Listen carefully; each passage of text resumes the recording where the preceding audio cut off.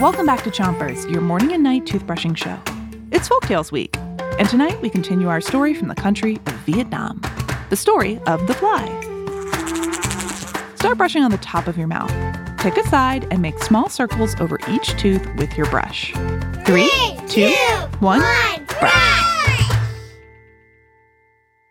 The rich man has promised to cancel the little boy's parents' debt, but the little boy is worried that the rich man won't keep his promise. So the little boy looked at the rich man and said, "Okay, sir, I'll tell you where my parents are, and you will cancel their debts. But I want a witness, somebody who sees you make this promise to me. That fly over there on the steps will be our witness." The rich man laughed to himself. How could a fly hold him to his promise? "Of course," the rich man told the little boy. "Now, tell me where your parents are." Switch your brushing to the other side of the top of your mouth and give your tongue a brush too. The little boy explained, "My dad's cutting down bamboo and making a fence. And my mom is at the market selling fans so that she can buy oil for our lamps." So the rich man decided to leave and come back another day. And when he did, the little boy's parents were home. The rich man called out, "I'm here to collect my money." The little boy's parents said, "Please, sir, we don't have the money yet."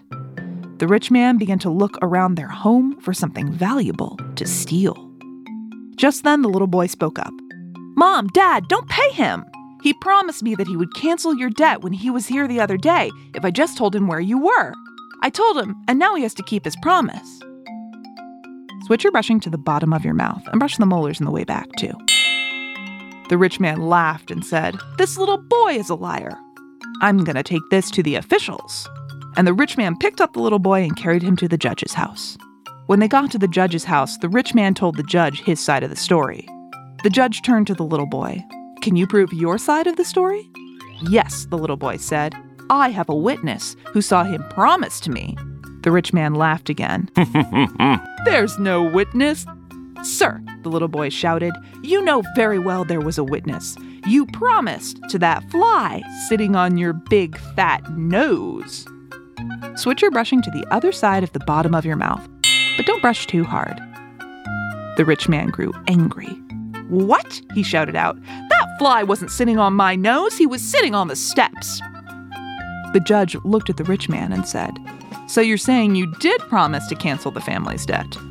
The rich man was caught. The judge turned to the little boy and his parents.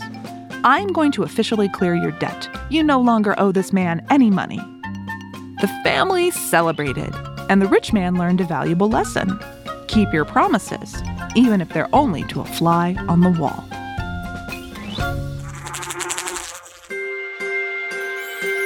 That's it for Chompers tonight, but we'll be back with another folktale tomorrow.